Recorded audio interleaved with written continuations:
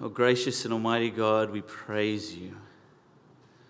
We praise you, O God, for you are gracious and compassionate, slow to anger and abounding in steadfast love, forgiving iniquity, transgression, and sins.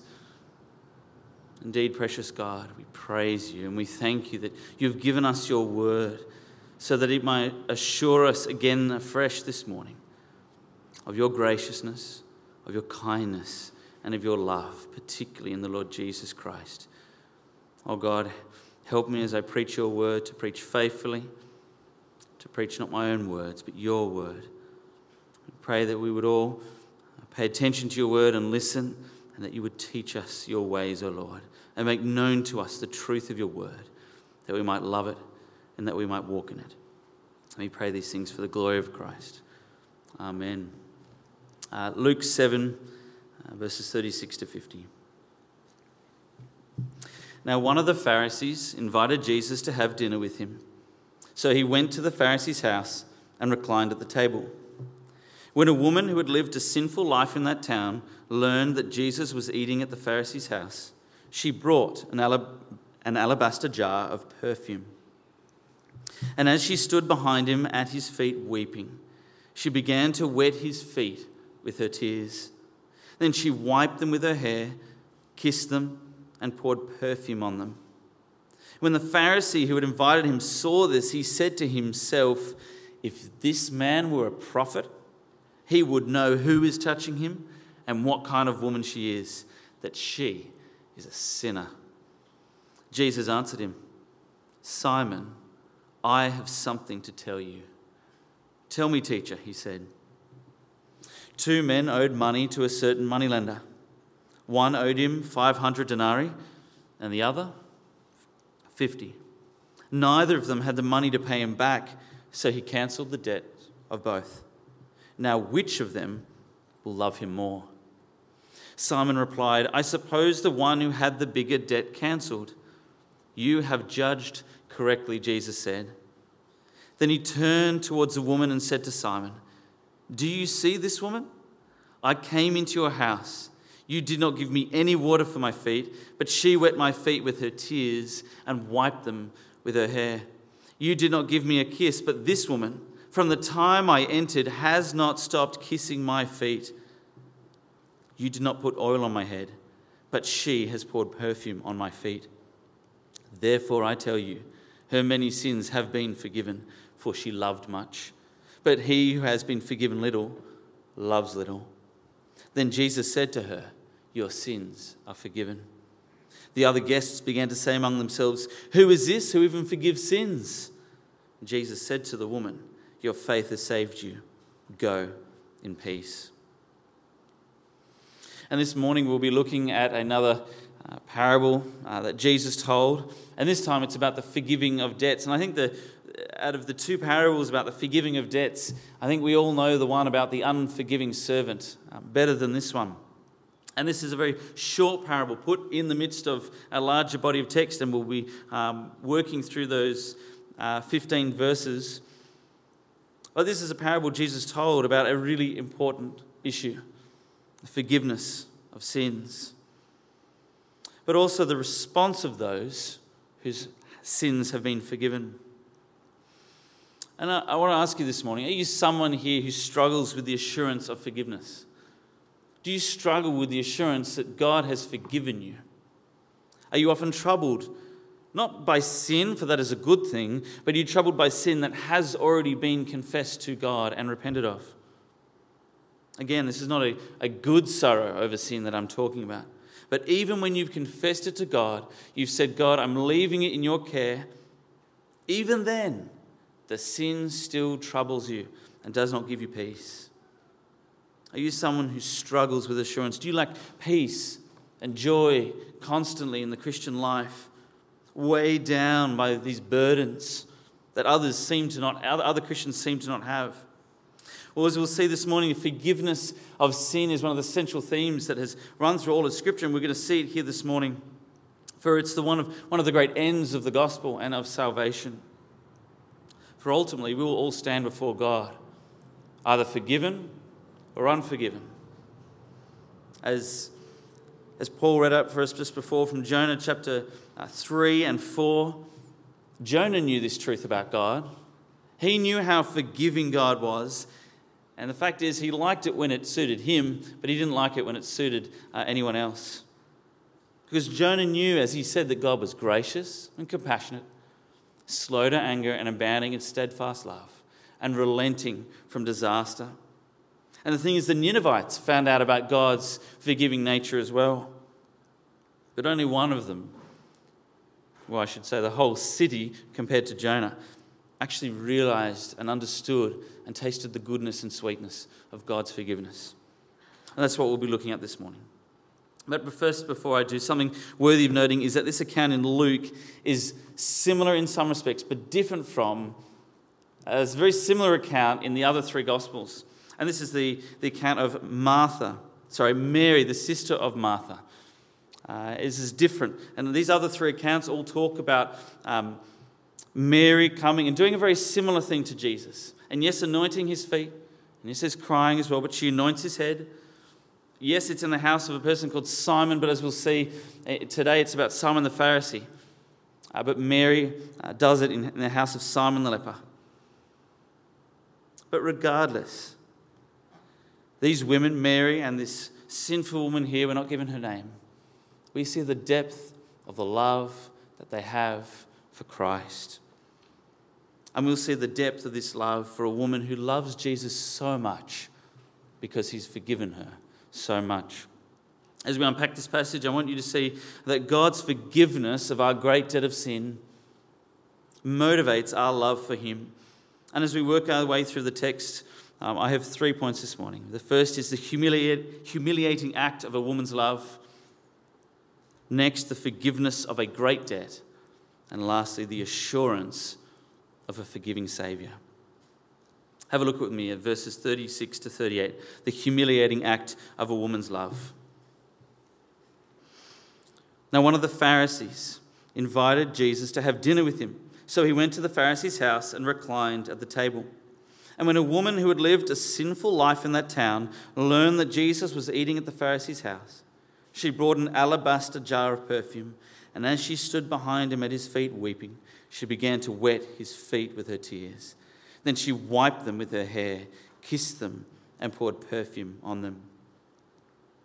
Before this passage, Jesus had just talked about how the Pharisees were never happy with him. If you have a look earlier on in that chapter, they were never happy with him or John the Baptist. John the Baptist, on the one hand, they thought was too sad, as it were, and Jesus was too happy. That maybe John was too austere and Jesus was reveling too much. But something they also didn't like was the fact that Jesus ate with the wrong kind of people. If Jesus was a rabbi, if he was a prophet, if he was someone who was meant to be holy, and they certainly would have seen Jesus living a blameless life, what really put a bee in their bonnet, as it were, was that Jesus ate with sinners and tax collectors. Sinners and tax collectors, those whom the Pharisees despised.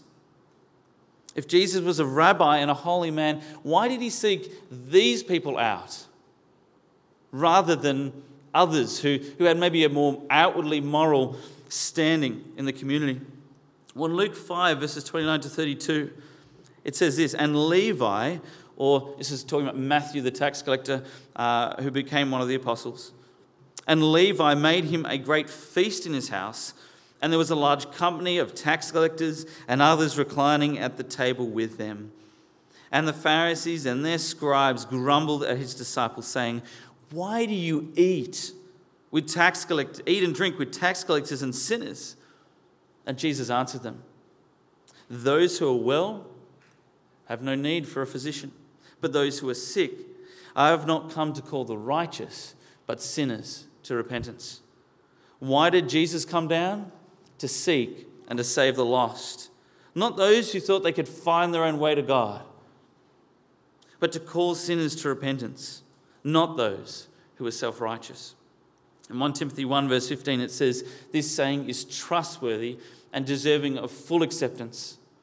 Jesus Christ came into the world to save sinners, as Paul said, of whom I am the foremost. Is this not the message of the gospel? Jesus Christ came for sinners. And we will see this contrast here in this passage and in the parable, as it were. We see two people, the Pharisee and the woman. For that's who the parable represents, the Pharisee and the woman. The self-righteous and the sinner. And the interesting thing is, both of them are sinners. But only one of them realizes the depth of their sin. And when Jesus said, "I've not come to call the righteous, but sinners to repentance," that's not those who are actually righteous. It's the self-righteous, like the Pharisees. So here, Jesus, yes, he usually eats with tax collectors and sinners, but we see here in the passage that a Pharisee asked Jesus to eat with him. Why did he ask Jesus to eat in his house? For we see from the rest of the passage that he didn't like Jesus very much. He didn't love Jesus as this woman did. It wasn't love or true devotion. Maybe it was popularity, because Jesus was quite popular. Many crowds followed Jesus, and maybe this would elevate this Pharisee and maybe gain him more respect. Who knows? Or was it guilt for Jesus' earlier words? That nagging voice of guilt. Maybe Jesus hadn't come for him, and maybe he wanted to see more about what Jesus was saying, even though he didn't like Jesus. Or maybe it was for entertainment. Maybe he did it to see what Jesus would do, or maybe he did it to trap Jesus, in his own words, as we see later on many times in the Gospels. But regardless of the invitation, Jesus went there as Simon the Pharisee's guest. He actually went into the house of a sinner, but one who was self-righteous. Now, in these days, as they would come to eat, they would recline at the table. We sit up and we eat at a table like we would sit and have both hands free. But they would recline at the table, and usually they would have one hand, I think usually their right hand, that would be more easily able to grab the food. And as they would lie on these beds, they would all face inwards, and their feet would be facing outwards. And usually a good host would provide water for their guests, not just to drink, but water for their feet. And maybe even a servant to wash the feet, as we have heard in John 13 about Jesus when he washed his disciples' feet. A good host would have done this for his guest, particularly one, a traveling rabbi like Jesus. For the streets were dusty, and their feet would be dirty, as I said before in the children's talk, dirty and stinky and dusty. And as we find out later, this Pharisee didn't even provide water for Jesus to wash his feet. It was an offense. One that Jesus does not bring up, as we sometimes do when we hold an offense, but to show the Pharisee a lesson. And this Pharisee doesn't even greet Christ with a kiss of love, or anoint his head with an inexpensive oil or ointment. And though Jesus was invited, he was not respected or loved by this Pharisee. But we will see someone who does love Jesus. In verse 37, we see this woman. It says that when a woman who had lived a sinful life in that town learned that Jesus was eating at the Pharisee's house, she brought an alabaster jar of perfume. And this woman was a sinner. And it was most likely, based on that language and that phrasing, that she was probably a prostitute. But regardless of that, she was a despised member in the community. And we see that she's well known later on when Simon is thinking to himself, if this man were a prophet, he would know who this woman was. Simon knew who this woman was. And Simon didn't like, as a Pharisee, wouldn't have associated with that kind of people, and yet he knew who this woman was. So this woman had a bad reputation, and yet she still came. She would have been unwelcome, and she would have known that she was unwelcome, and she would have known that as soon as she stepped in that room, that every single person in the room was judging her, except for one. And she hadn't come for the rest of the room. She'd come for one. As John Gill said, whatever this woman had been, it seemed God had affected her heart with the word which Christ had preached, and filled it with the pure love of God and Christ. instead of its former fullness of impure love, and made her sins as bitter as they had been formerly pleasant to her. As soon as she learned that Jesus was there, she had to come. She couldn't not come. It's like one of the 10 lepers who was healed. 9 of them kept going on when they found out they were healed, but one of them had to come back to Jesus to show his thankfulness and his love. And as a bug at night when there's a light there, and as bugs are attracted to that light, in the very same way, sinners who have been awakened to their sin, but also to the mercy of God in Christ, cannot help but be attracted to the Lord Jesus Christ. They have to come. They can't not come. And what did she bring? She brought an alabaster flask of ointment. Alabaster was an expensive material, and it would have likely been a costly perfumed ointment or oil that she brought. She didn't bring something inexpensive and cheap. No, she brought something expensive to reflect her love for Christ. And you can imagine the scene. They're all reclining at the table, and Jesus' feet are sticking out. And this woman comes at the feet of Jesus, and she stands behind him at his feet. And that's all that likely she can get to. And in fact, that's all that she probably wants to do, because she feels unworthy. She feels unworthy. As John the Baptist said, that he was not even worthy to untie the sandal of Christ. And is not that how this woman would have felt? Unworthy. And this woman, she doesn't just stand there, she starts crying. And that word means a loud weeping and wailing. It's not like someone sobbing quietly in the corner that maybe a lot of people don't notice, but only a few people do. No, everyone in the room would have noticed. And Simon the Pharisee certainly noticed. It's like when someone is sobbing loudly near you, and sometimes their sorrow or pain, their intense emotion makes you feel uncomfortable. And surely this woman would have made everyone in the room feel a bit uncomfortable. Not only is she a sinner and below them, but she's sobbing uncontrollably. But as soon as she starts weeping and doing what she does next, they can guess the reason why she is weeping. Well, what does she do? As she's weeping, she wets his feet with the tears. Jesus' feet were dirty. The Pharisee had provided no water, but God's grace provided the solution in the woman's tears. Then she wiped them with the hair of her head. Not only was it enough for her to wipe them with something else, or wipe them with her hand, or wipe them with a garment of her own. No, she wiped them with her hair. And for a Jewish woman to let down her hair, it was indecent, even immoral. But this woman doesn't even care. She doesn't even care. Why? Because she's so overcome with love and thankfulness for Christ. So now Jesus' feet are clean.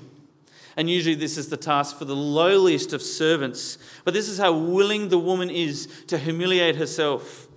Not just in front of Christ, in front of everyone in the room, for the sake of Christ. And she then next puts this expensive ointment on his feet. What a display of love and humility. Don't gloss over these words. I want you to feel these emotions that this woman is feeling. Out of love for Christ, she willingly humbles herself. It would have taken great courage to go in. It would have been deeply humiliating just to be there in the presence of one Pharisee, let alone a whole room as likely of people that the Pharisee and Jesus were feasting with. I imagine she would have felt the judgment and of the stares of the people, of everyone there. But she had come for the one for whom she would never feel a condemning gaze. The one who had lovingly forgiven her. The friend of sinners. The one who had come to seek and to save the lost. the one who would gaze at her with compassion and tenderness. Can you imagine how she felt? Have you ever entered a room or a party or something like that where you felt out of place, where you felt uncomfortable as soon as you stepped in the building? Maybe it was a party and you only knew that person who was having the party. And you had to brave, and you're a massive introvert, and you have to brave going into that party. You're nervous. Or a wedding where you only know the bride and groom, or maybe even just one of the bride or the groom.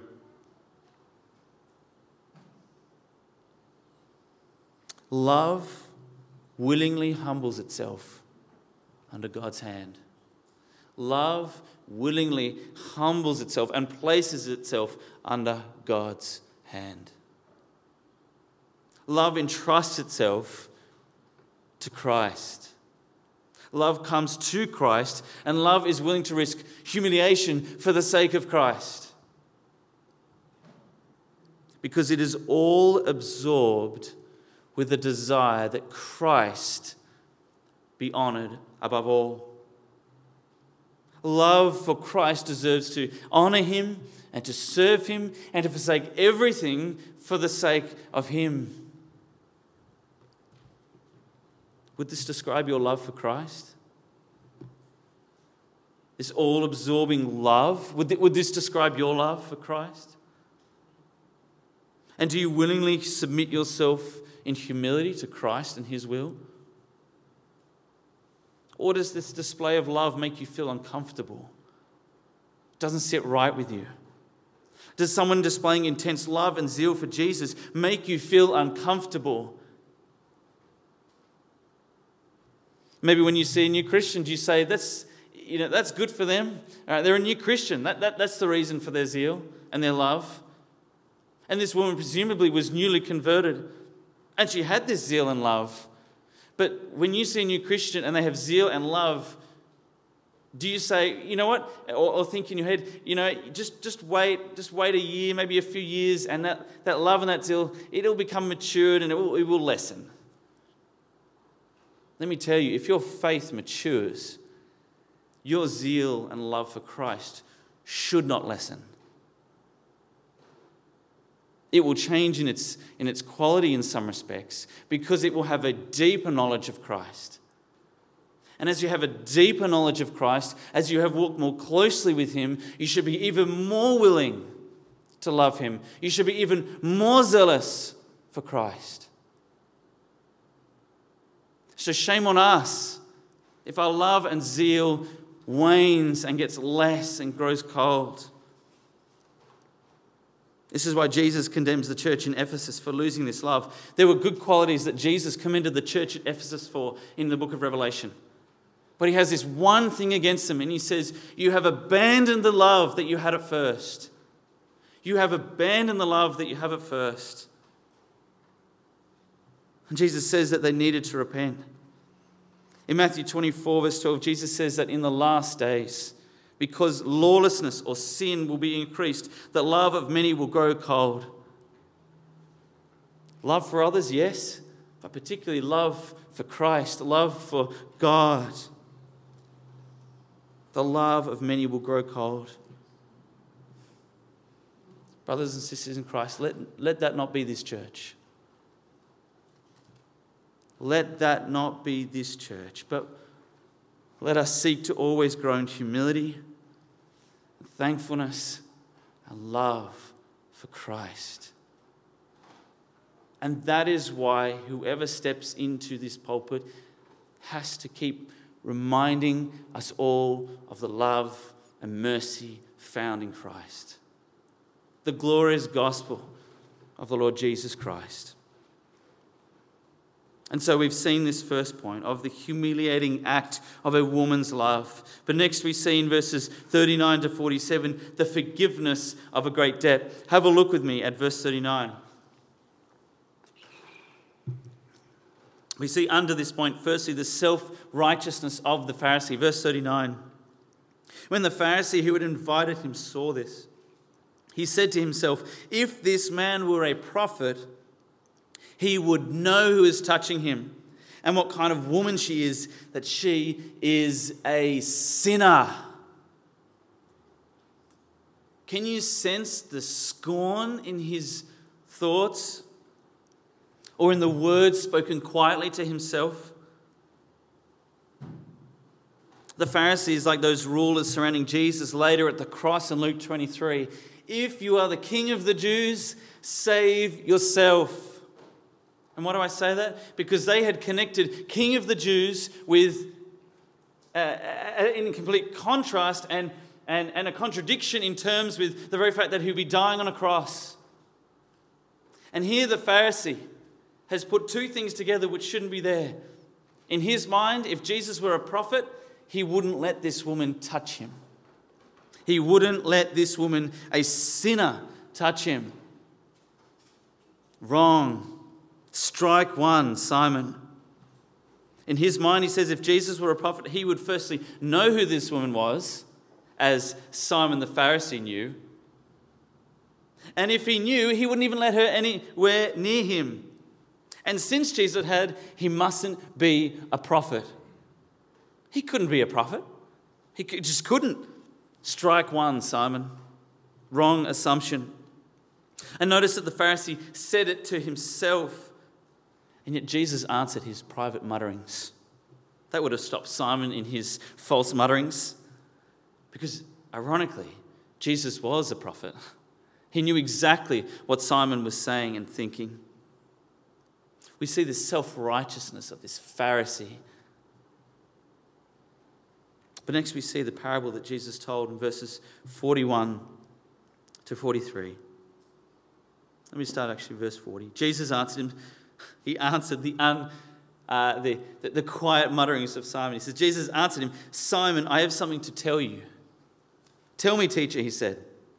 And here we come to the parable. 2 men owed money to a certain moneylender. One owed him 500 denarii and the other 50. Neither of them had the money to pay him back, so he cancelled the debts of both. Now, which of them will love him more? Simon replied, I suppose the one who had the bigger debt cancelled. You have judged correctly, Jesus said. There's one moneylender, 2 debtors who couldn't pay back. One owed 50, the other owed 500. One debt is 10 times the debt of the other. And bringing it into approximate terms, in today's terms, one will be like $10,000, right? And one $100,000. A denarii was about a day's wage for a lowly common labourer. But about $10,000 and $100,000 forgiven, cancelled. The debt is gone. But one debt is 10 times the other debt. What happened?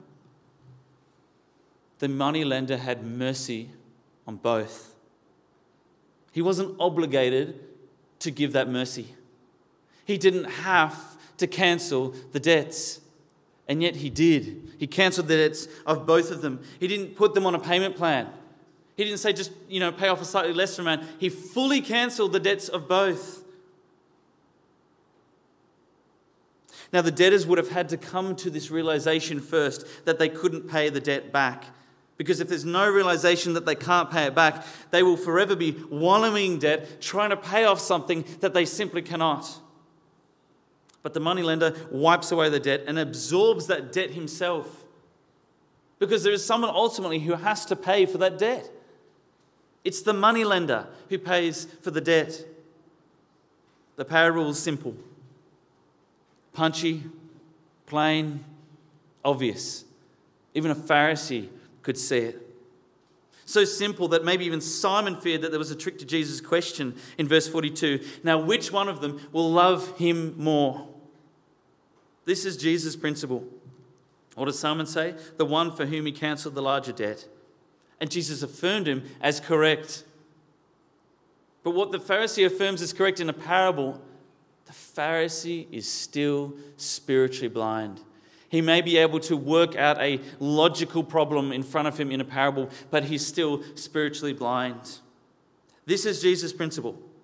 The larger the debt, the greater the forgiveness, the greater the love in response.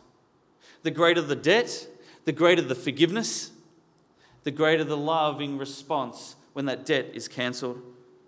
If someone pays, for example, a parking fine that we've incurred, $86, whatever it is, we are thankful to them. But if someone pays off,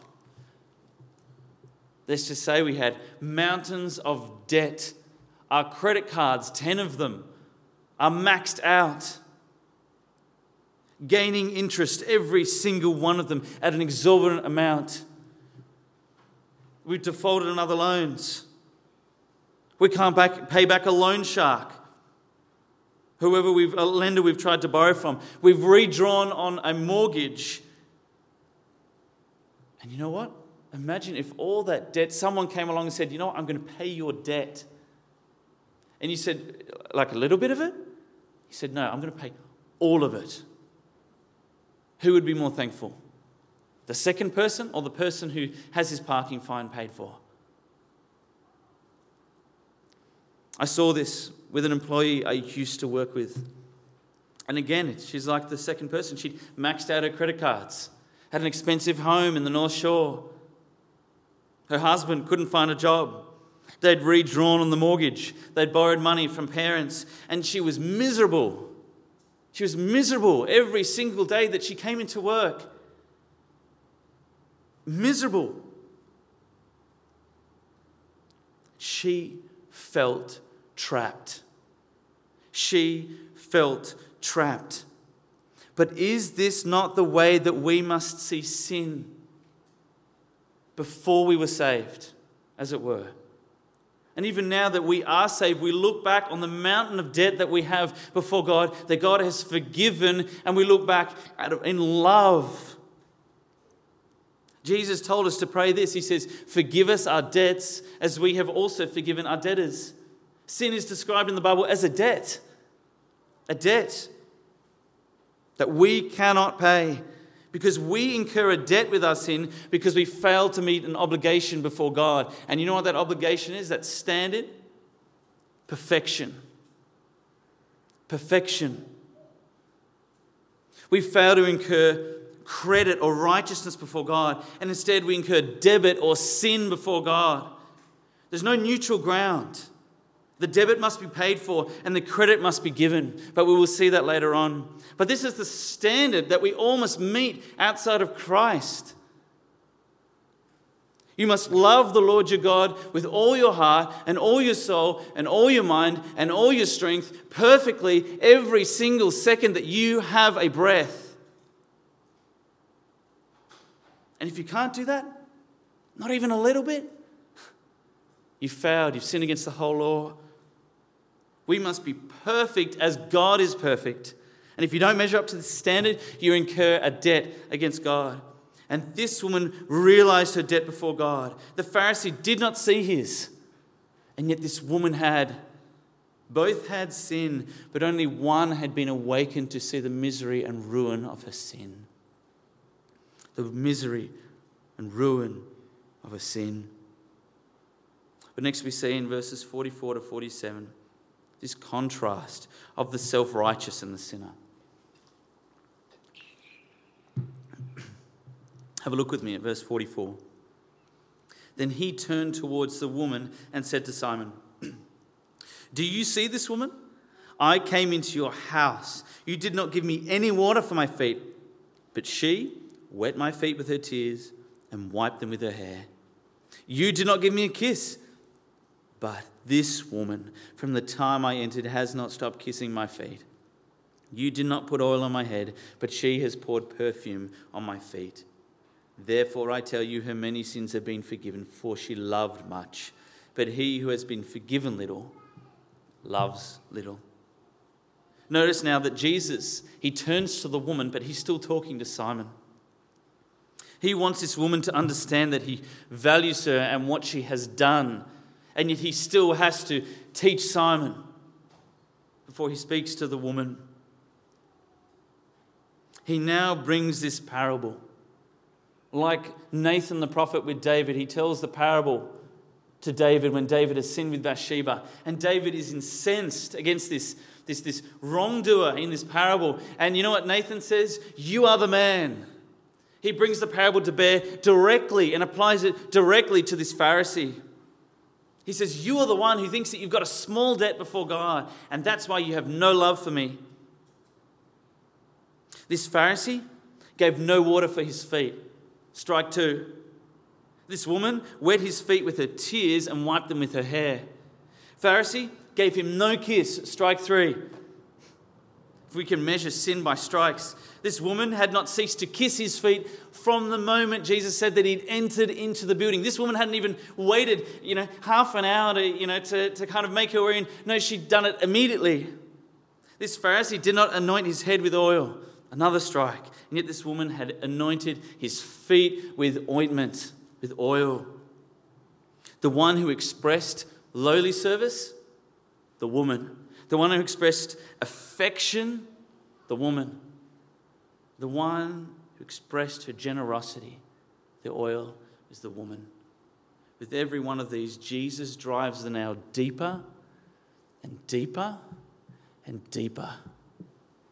So this Pharisee will understand. Bottom line, verse 47, he says this, Therefore, I tell you, her many sins have been forgiven, for she loved much. But he who has been forgiven little loves little.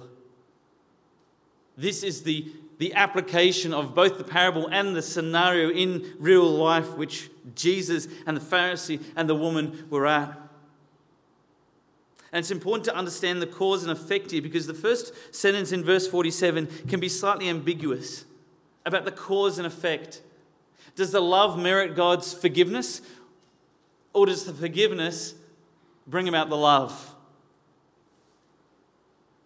Because it doesn't mean that she's forgiven because she loves much. No, she loves much because she's forgiven much. If I could put the first sentence of verse 47 in a slightly different way, it says, her many sins have been forgiven. And how do we know this? For she loves much. Her many sins have been forgiven. How do we know this? For she loves much. The love is the evidence, the effect, not the cause, but the effect of the forgiveness. In other words, she who has been forgiven much loves much. But the second sentence reinforces this in the opposite way, speaking about the Pharisee here.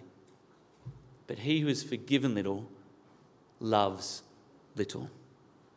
The Pharisee had no understanding of grace and forgiveness, and we even see it in his treatment of this woman.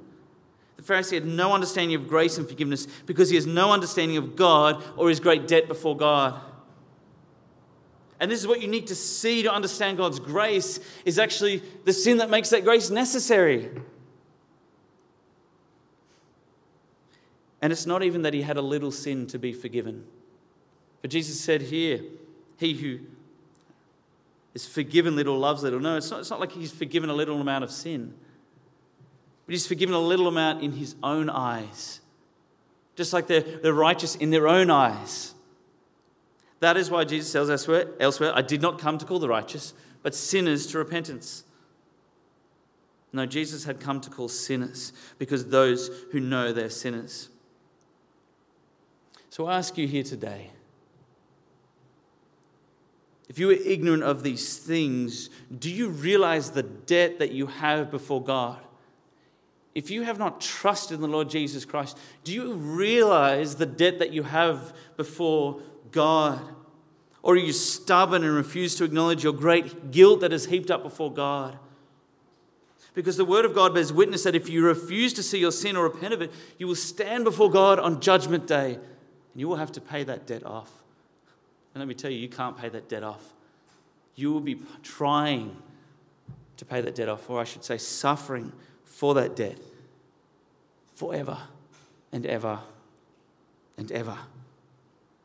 Because this debt of sin that we have before God by our nature is like a mound, a great mountain between us and God, a putrid, filthy, stinking, rotting mountain of sin and debt that we have before God.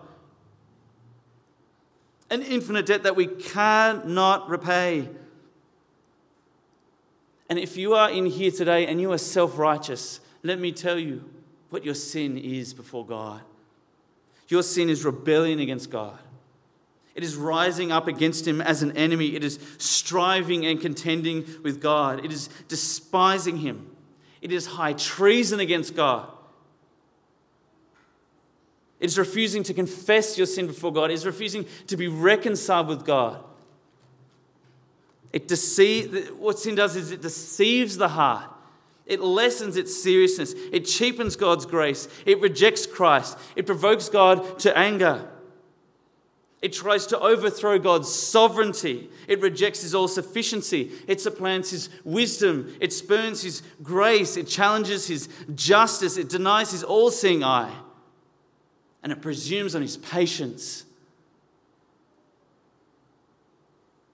Do you realize, if you were here this morning and you are self-righteous before God, do you realize your debt before God?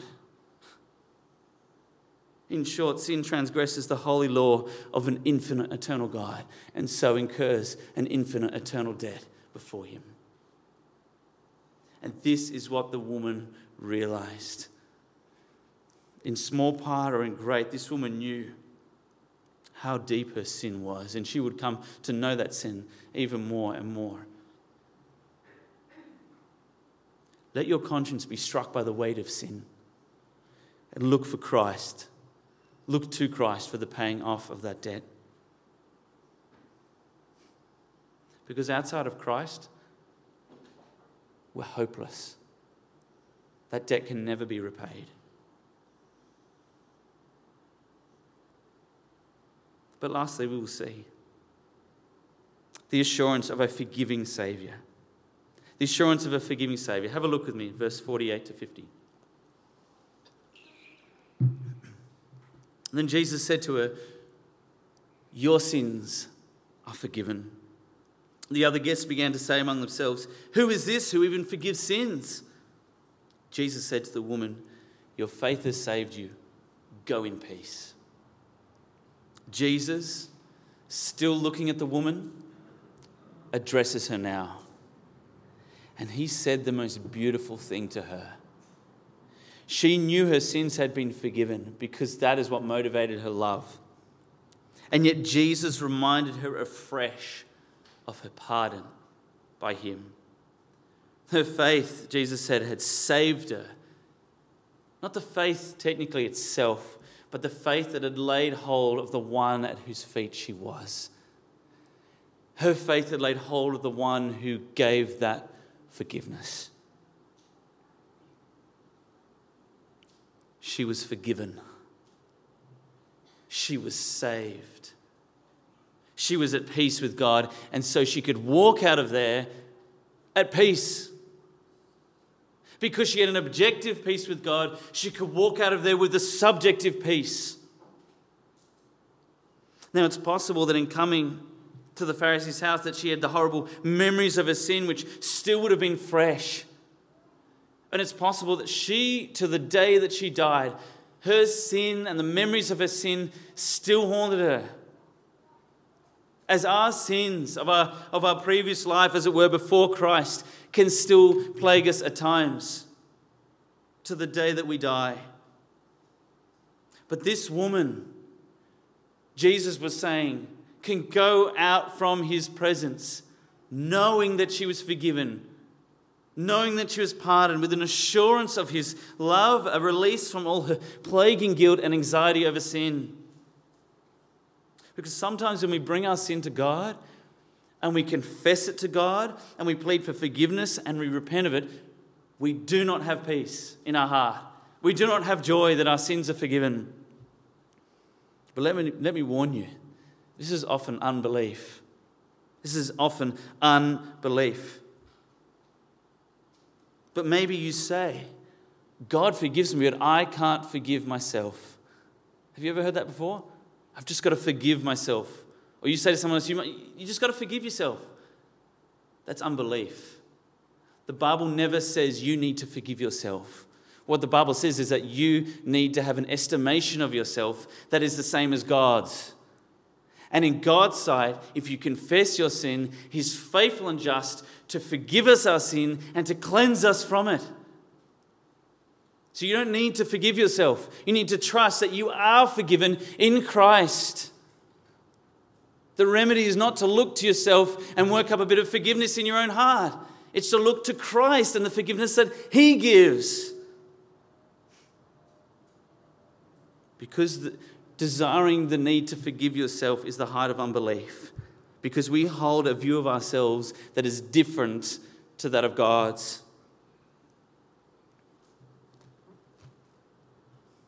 It is true that sometimes God will trouble us with sins.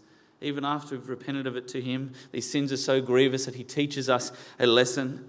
That is true. But if you keep coming to God and you keep repenting of that sin and confessing it to God again and again and again, and that sin still troubles you, then maybe it is unbelief. And if you have that unbelief, let me tell you, you need to repent of that unbelief. And you need to ask God to help you to trust His promises that He will forgive you. Even as Danny read out for us from Psalm 103. As far as the east is from the west, so far does He remove our transgressions from us. Your identity and your status is forgiven and justified in God's sight. And this woman may have been tempted to view herself as the sinner she was in the past, and her reputation would have followed her, much to her shame. But this woman needed to go away with joy and peace because her sins had been forgiven.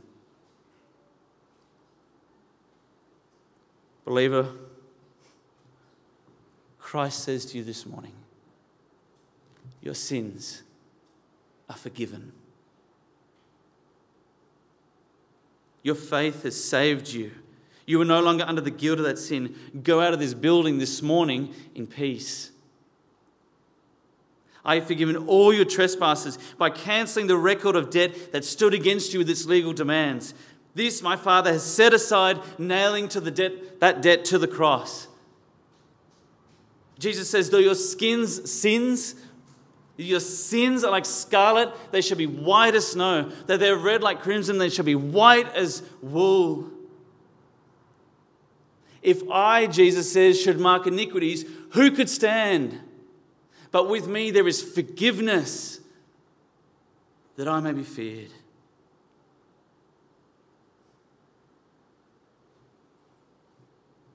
Jesus has forgiven all our debt.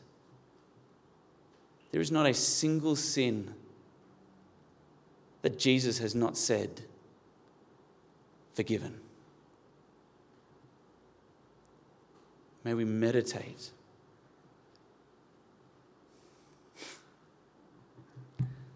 on this sweet truth, this blessed truth of the forgiveness of Christ. And may, out of that forgiveness, may we love the one who has forgiven us forever and ever and ever. And may that bring great and sweet peace to our souls. And may we walk out of here this morning forgiven, cleansed, and at peace. Let me pray.